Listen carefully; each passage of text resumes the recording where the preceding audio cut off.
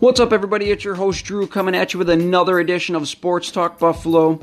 We have a lot to get to this episode, including the NHL trade deadline. Also, we're going to go over how the Buffalo Sabres fared in their last 5 games. And in segment number 3, we're going to go ahead and talk about the still nationally ranked Bulls of Buffalo, their basketball team. So if you're ready, let's get it going.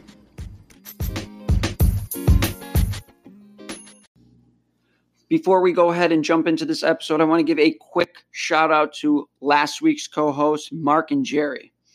Mark is currently in the process of getting things together to start his own podcast. I will have more information for you when it is available to me. Also, Jerry, he is one of the hosts for Great Lakes Football Talk podcast. You can hear that on any of the major podcasting websites. In addition, if you like what you're hearing, tell your friends, tell your family, get this podcast out there to as many ears as we can. You can tell your friends and family to follow me on Twitter, Sports Talk Buffalo 716.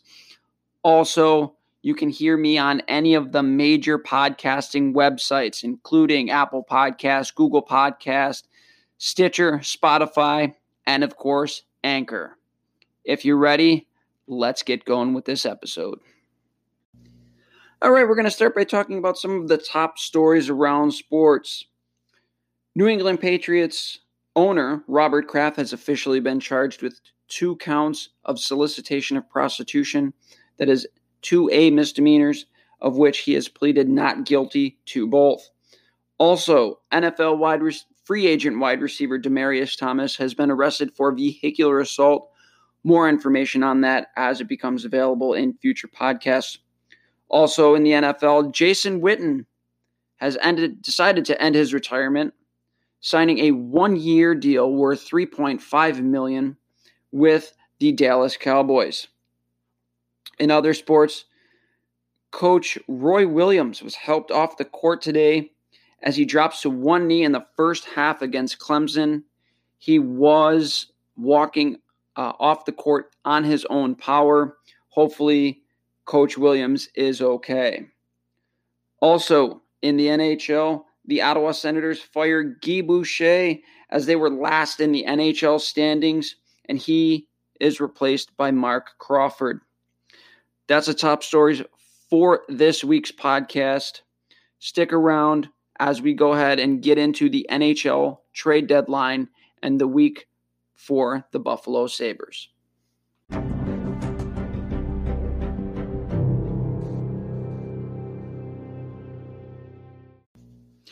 All right, let's jump right into segment 1, talking about the NHL trade deadline. Previous NHL trade deadlines have not quite lived up to the hype, but I believe that this one did. There were many big names moved in and around the NHL trade deadline day. On the actual deadline day itself, 19 picks were exchanged, including 2 first-round draft picks, 3 second-round picks, and 2 third-round picks. There were also 18 trades involving NHL players. Some big names moved, like I said, in and around the draft. Names like Wayne Simmons, who was traded from the Flyers to Nashville for forward Ryan Hartman and a conditional 4th-round pick. That is a fantastic pickup for a team like Nashville. He will add a big body, and he is what most people would consider a playoff-type guy. He is big, he is strong, he is physical, he will grind it out, and that is something that you need. He can also score goals. That is something that you need in the NHL playoffs. As we all know, it is a grind. Other big names moving around, Kevin Hayes, traded from the New York Rangers to Winnipeg for forward Brendan Lemieux, former Buffalo Sabres prospect, a 2019 first-round pick, and a conditional 2022 4th-round pick. Also traded, Gustav Nyquist, traded from Detroit for a 2019 second-round pick and a 2020 third-round pick. A fantastic pickup for the Sharks in that regard, as the Detroit Red Wings seem like they're looking to start rebuilding after a couple of very, very tough years. This one was a fantastic trade for Dallas. They traded for Mats Zuccarello. They got him from the Rangers for a conditional 2019 second round pick and a conditional 2020 third round pick. Unfortunately, in his first game, he was injured blocking a shot, and he's going to be out for at least 4 weeks. At least those were the initial reports. Another big name moving, Ryan Dzingel, traded from the Senators to Columbus for forward Anthony Duclair, a 2020 second rounder, and a 2021 second rounder. The Columbus Blue Jackets got a 7th round pick in 2019 in that deal. Columbus, on this trade deadline week, so to speak, making some big moves. They also were able to trade for forward Matt Duchene. Coming along with Matt Duchene is I believe a prospect, Julius Bergman. Traded from the Senators to Columbus.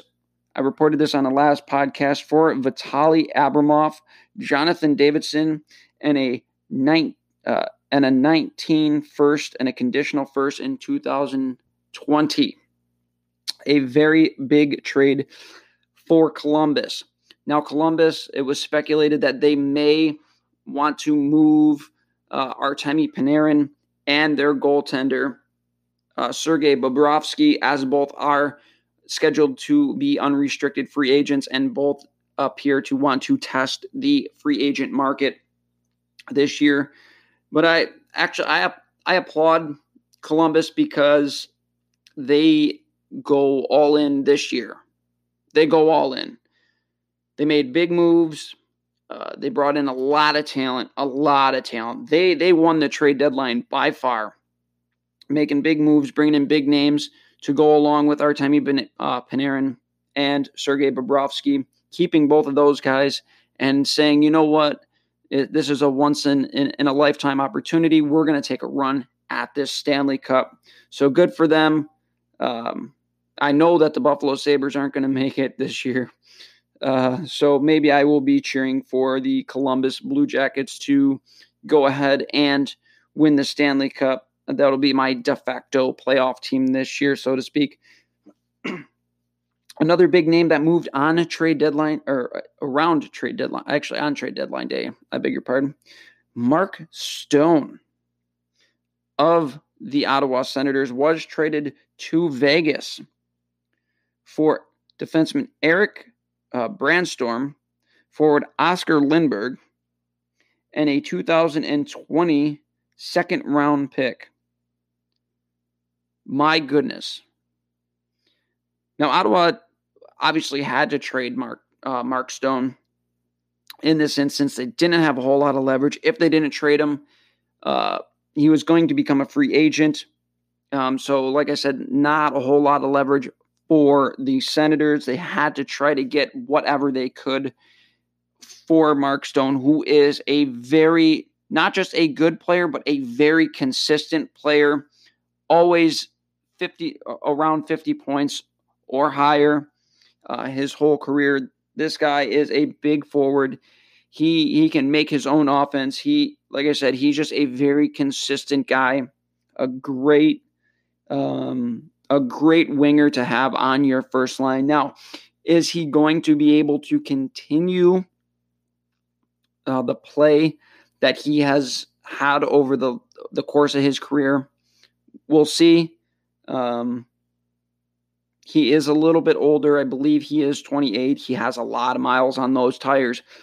But his play style, he's not a burner, so clearly he's not relying on his speed too much to give him offense. So it may not really be a disadvantage for him. Actually, I think Mark Stone's 26. He's 26 or 28. Either way, He also after the trade, signs an 8-year contract with the Vegas Golden Knights for an annual average value of $9.5 million. That, I believe, is really going to hurt the Sabres in trying to sign Jeff Skinner.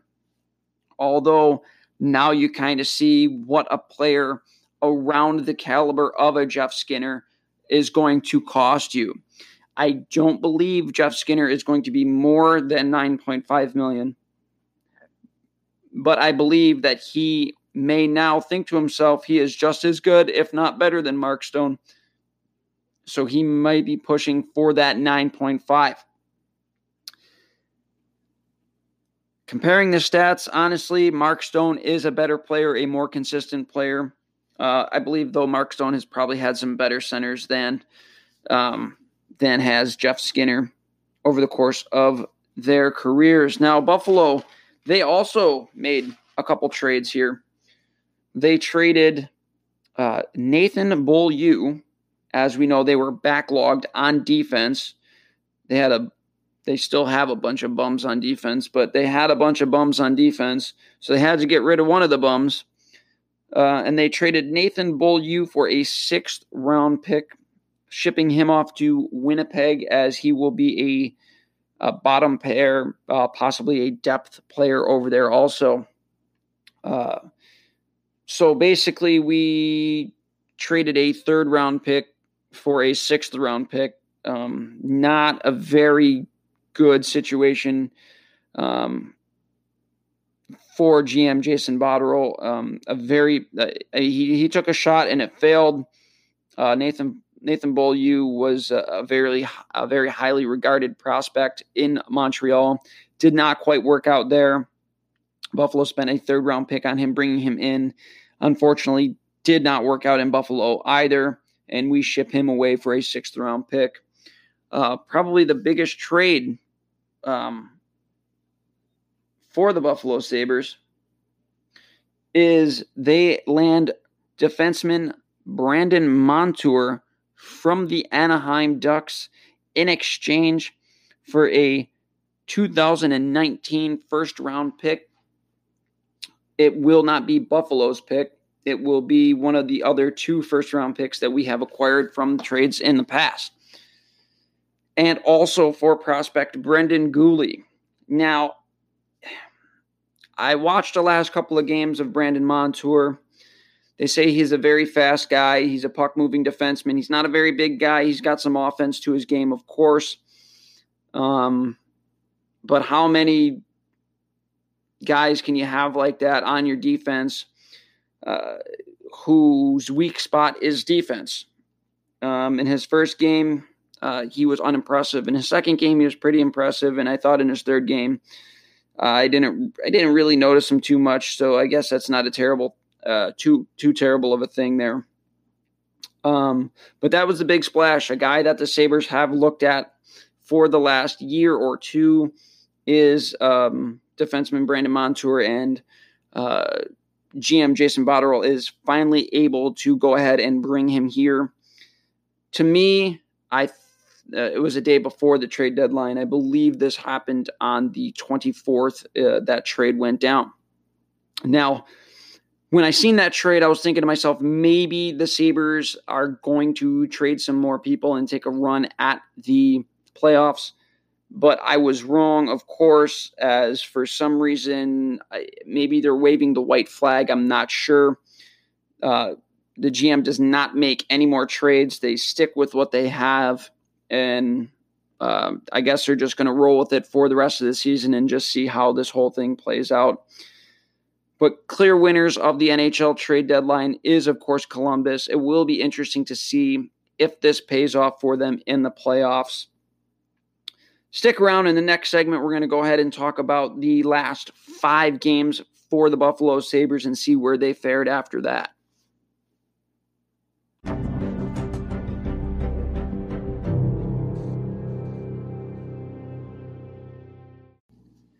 All right, let's get going with segment number 2 of Sports Talk Buffalo. the last 5 games for the Buffalo Sabres. In the last 5 games, the Buffalo Sabres have gone 2-3. In the first game, they won versus the Washington Capitals by a score of 5-2. The next 2 games, at the Leafs, they lose 5-3. At the Flyers, they lose 5-2. At home against the Pittsburgh Penguins, they win in overtime, 4-3. It was a very good comeback win for the Buffalo Sabres. And tonight, the Buffalo Sabres fall to the Leafs again, losing 5-2. The last check I had of the NHL standings, the Sabres are now 9 points out of a playoff spot after being in first place overall in the NHL back in November. This is a monumental collapse as we continue to see this unfold. In the last 5 games, the Sabres have 16 goals for and 20 goals against. In 5 games, the Sabres have 20 goals against. That is an average of 4 goals a game, ladies and gentlemen. 4 goals a game. You're not going to win in the NHL if your defense and your goaltending is giving up 4 goals a game against. That is a recipe for a 2-3 record, for a losing record. Now, of course, we're going to go ahead and talk about the big stars for the Sabres. Are they producing still? Of course. Sam Reinhart, 4 goals, 2 assists over the last 5 games. The exact same stat line for Jack Eichel, 4 goals, 2 assists over the last 5 games.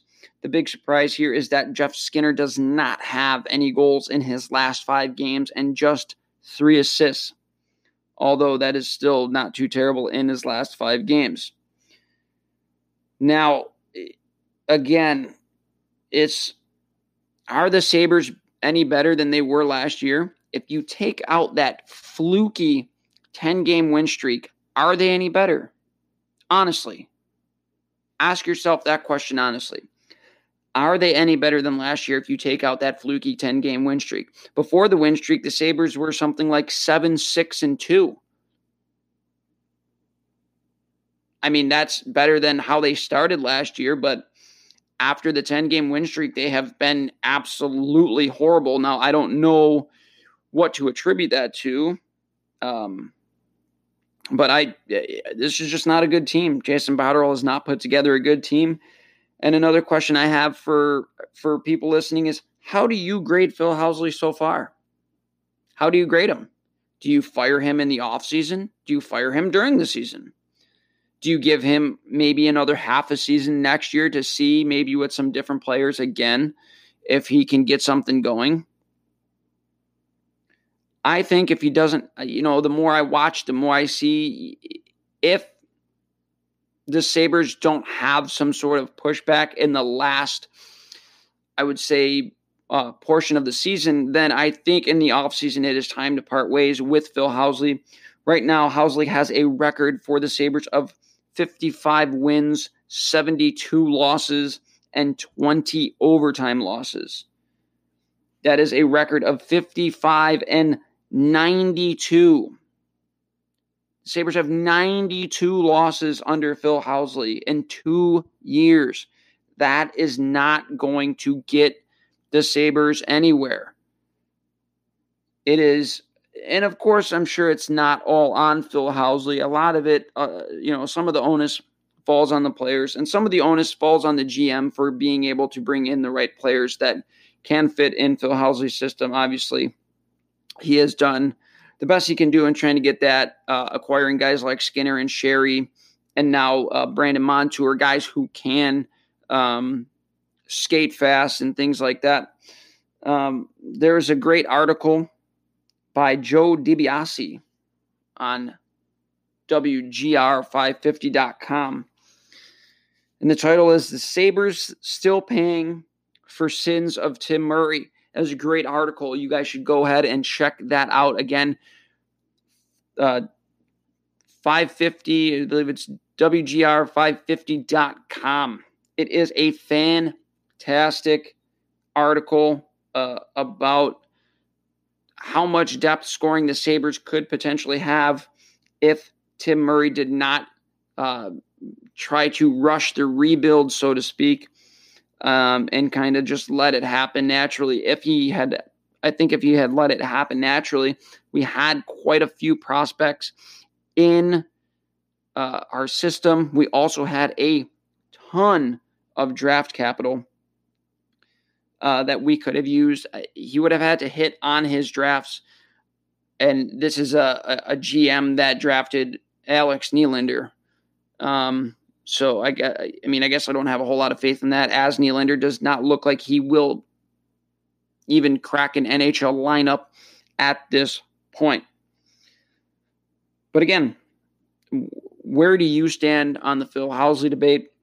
Where do you stand on this team? And what needs to be done in the offseason to make this team better? I'm not sure.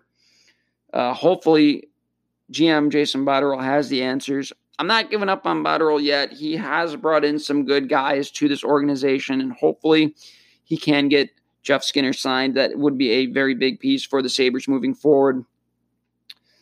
But on that note, we're going to cut this one short, as talking about the Sabres every week is growing more and more depressing as it keeps going. I really wish the Sabres would have made another trade to potentially get maybe a second line center, as they are really, really hurting for another playmaker on that second line. But again, the Sabres end their week 2 wins and 3 losses, and are now not currently 9 points out of the last playoff spot. 9 points out, and multiple teams have now passed them. They are chasing the Pittsburgh Penguins and also the Montreal Canadiens, both of which who have 77 points. So like I said, I'll just do my best to enjoy the few wins that do come along, enjoy watching Jack Eichel and Sam Reinhart and Jeff Skinner, and hopefully the Sabres can get this ship turned around.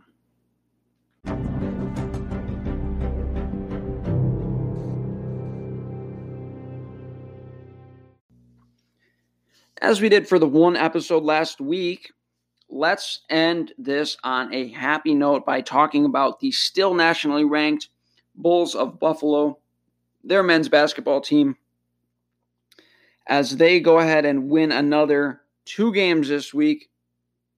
Right now, the Bulls, most people are saying they are a lock if they don't win the Mid-American Conference Championship to have an at-large bid into the tournament. I believe the Bulls are still ranked in the top 20 in the new ranking system, which is the net ranking system, which is what's going to largely be used to pick the teams for the tournament. Now, getting into the 2 wins that the Bulls did have this week, they won against Akron 77-64. They also won versus Miami of Ohio 77-69. In the first game versus Akron, this game I actually personally attended. It was a very good game. Another very big crowd, not quite a sellout. I would say roughly 5,000 or so people, which is actually very, very good for a Tuesday night game here in Buffalo. Akron took a very early 7-point lead in this game, going up 17-10. And it was a close game throughout. It was a nail biter throughout the game. It was very exciting. It was a very fun atmosphere to be in there and watch these 2 teams go at it. Akron, one of the best defensive teams in the Mid-American Conference. Like I said, very back and forth through the entire first half. But Akron did take a 36-35 lead into halftime on a last-second 3-point shot from one of the Akron players. I thought that would kind of demoralize the Bulls a little bit as they kind of picked up their game as the first half went on. I really believed that they would, come out a little flat in the second half. But of course, the senior captains of this team, C.J. Massenberg and Nick Perkins, they did not want to lose at home. They literally carried this team on their backs in the second half. Akron, still fighting all the way to the end, held a slim lead with 7 minutes and 54 seconds left in the second half.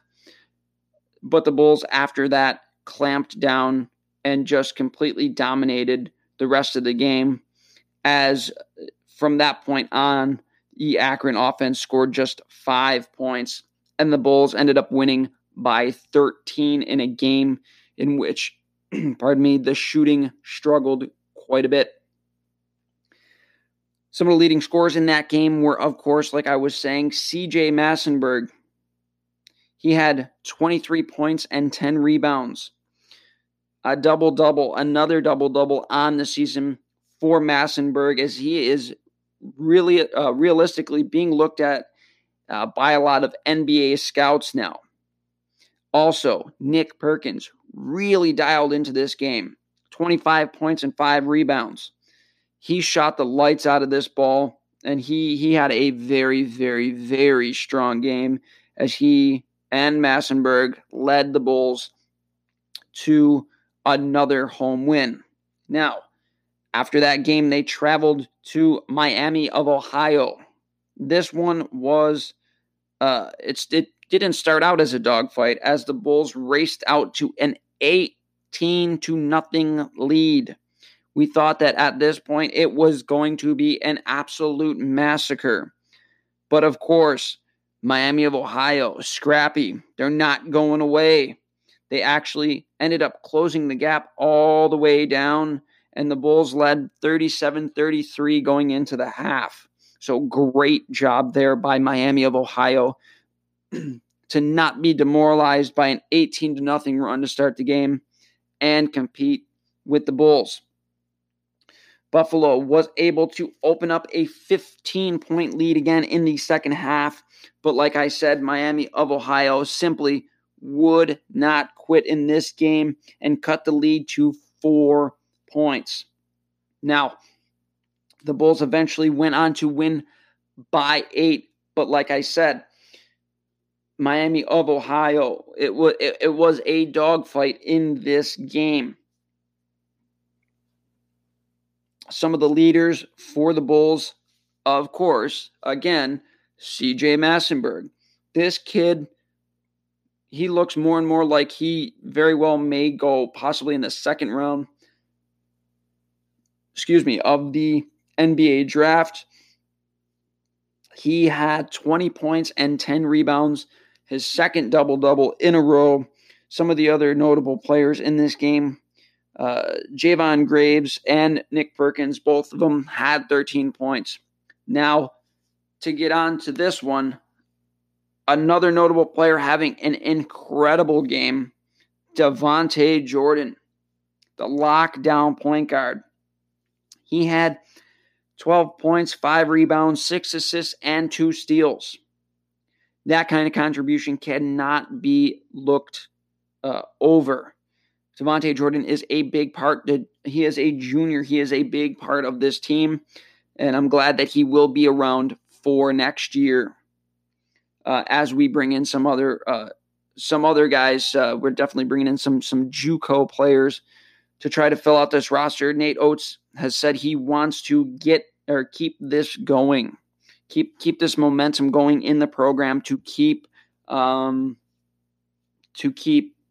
building, to constantly be in the conversation for being a nationally ranked team, to constantly be going to the NCAA tournament. He wants to build this thing up, and I think he has done a fantastic job so far. For Buffalo, again, I really hope he stays, as he's having another record-breaking year for the Bulls. His name is going to be a hot name on the coaching market for some of the bigger schools. So hopefully the program that he's building here, the kids that he's brought into this program, and the area and the school itself can keep Nate Oates here to continue building. It has been a lot of fun to watch these guys over the past few years. With that, I'm going to go ahead and end this podcast. Again, a shout out to my co-hosts last week, Mark and Jerry. If you want to hear more of Jerry, you can go ahead and listen to him on his podcast, Great Lakes Football Talk. Can be heard on any of the major podcasting websites. Also, this podcast can be heard on any of the major podcasting websites, including Apple Podcasts, Google Podcasts, Stitcher, Spotify, and of course, Anchor. On that note, I'll catch you guys later.